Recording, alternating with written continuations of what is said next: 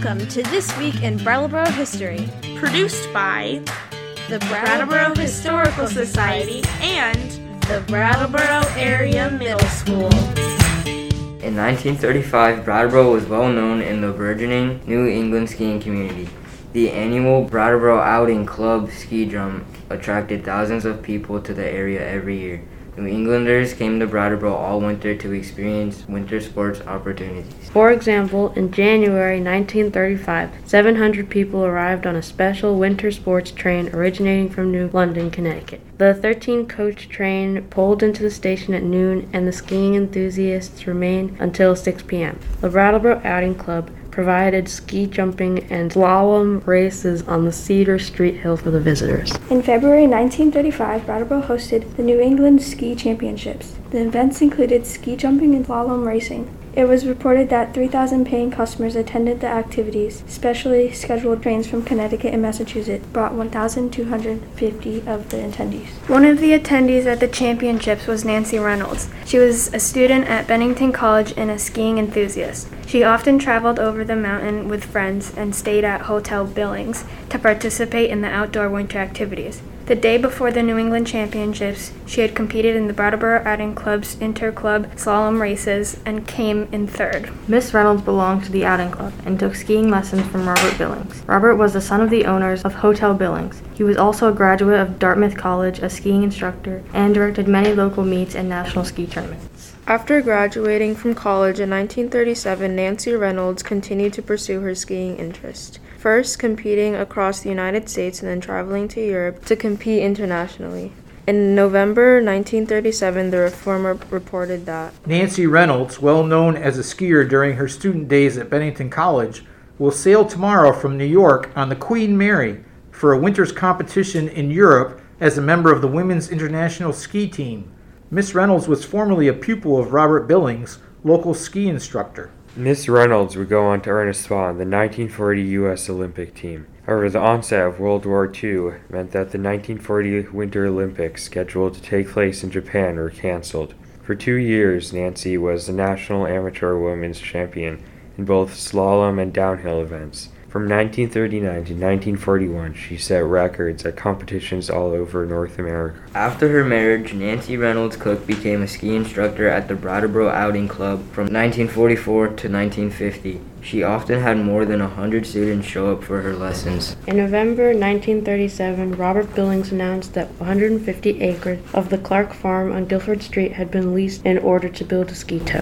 Billings, along with John Dunham, Elliot Barber, and Floyd Messenger, planned to use a 20-horsepower electric motor to power an 1,100-foot rope tow at the area where the Brattleboro Outing Club had been hosting ski lessons under the lights for the past few years. In 20 years, this area would become Living Memorial Park. During the winter 1937-38, there were 3 rope tows in town. Besides the Guilford Street ski tow, Bruce Sawin and William Mundell leased 15 acres of the Arthur Crooks farm in West Brattleboro on the north side of Round Mountain to build a 400-foot rope tow powered by a gasoline engine.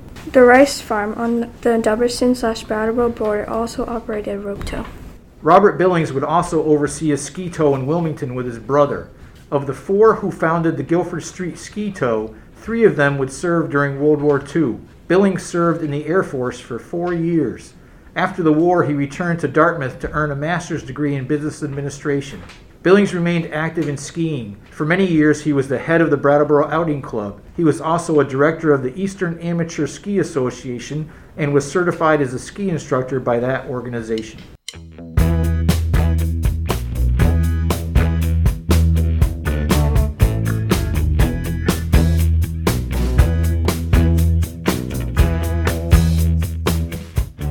Elliot Barber, another founder of the Guilford Street ski tow, grew up in town and was a graduate of Harvard Law School. When the ski tow was constructed, he had just joined his father's law firm. During World War II, he served in the Army and rose to the rank of captain while deployed in the Asian theater. Barber would go on to serve in the Vermont House of Representatives and the Senate. In the 1950s, he would also serve as Vermont Attorney General. Floyd Messenger was another founder of the Guilford Street ski tow. He grew up watching the annual ski jump and became a jumping enthusiast himself. Messenger competed in the New England region for the Brattleboro Outing Club. He was a member of the club's board of directors from 1931 to 1946. During World War II, he served as an Army pilot. After the war, he offered skiing classes at the Guilford Street ski tow. Nancy Reynolds Cook taught the afternoon ski classes and he taught the evening classes under the lights. John L. Dunham was the fourth founding member of the Guilford Street ski tow. He was the only one to remain in town during World War II. Dunham worked at his family's shoe company while he championed outdoor sports. In the winters, he was a great supporter of skiing, and in the summers, he was an important sponsor of tennis. In 1939, Dunham announced the lengthening of the Guilford Street ski tow by 400 feet, so the run would extend to 1,500 feet. More lighting was also added. An example of continued skiing enthusiasm was reported in the February 1939 Reformer. The first snow train of the season arrived at 7:30 p.m. as 200 visitors from Springfield, Holyoke, and Northampton, Massachusetts spent over 2 hours at the Guilford Street ski tow. They were met at the railroad station by several buses and kept their feet in their skis until 10 p.m. The 200 Bay Staters joined 200 local skiers on the slopes. The tow was closed promptly at 10 o'clock to enable them to gather their equipment and return to the station in time to depart on schedule at 10:30. It was an evening well spent, judging by ruddy faces and ready grins. Later in the month, the paper reported that the town select board had voted to make Guilford Street a one-way road to accommodate the high traffic generated by skiers going to the tow.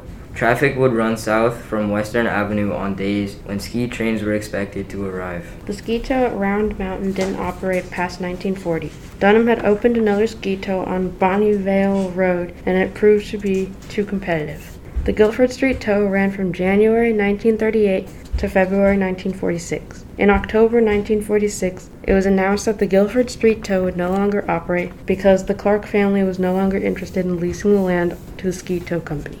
Dunham and Messenger remained active in the ski tow business and were looking to expand. They improved equipment on the Bonneville ski tow and began to develop a ski tow on Hogback Mountain. In 1946, John L. Dunham announced a plan to lease land from Harold White on Hogback Mountain, 14 miles west of Brattleboro. A 2,310-foot T-bar ski lift was installed near the Mount Olga fire tower, and an 80-horsepower diesel motor powered the lift. 5,000 shares of common stock at $10 a share were sold.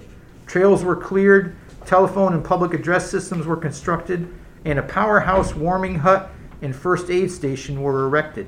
Dunham estimated that it would cost $50,000 to get the skiing business started. Floyd Messenger served as the treasurer of the corporation, and Harold White planned to sell food, clothing, and other things needed by skiers in his gift shop on Route 9. The people who started the Guilford Street ski tow in 1937 began Hogback Mountain in 1946, and John L. Dunham kept his hands in the business for the next 30 years. Hogback became a popular family ski resort for people from the local area, and also the city folks from Massachusetts and Connecticut.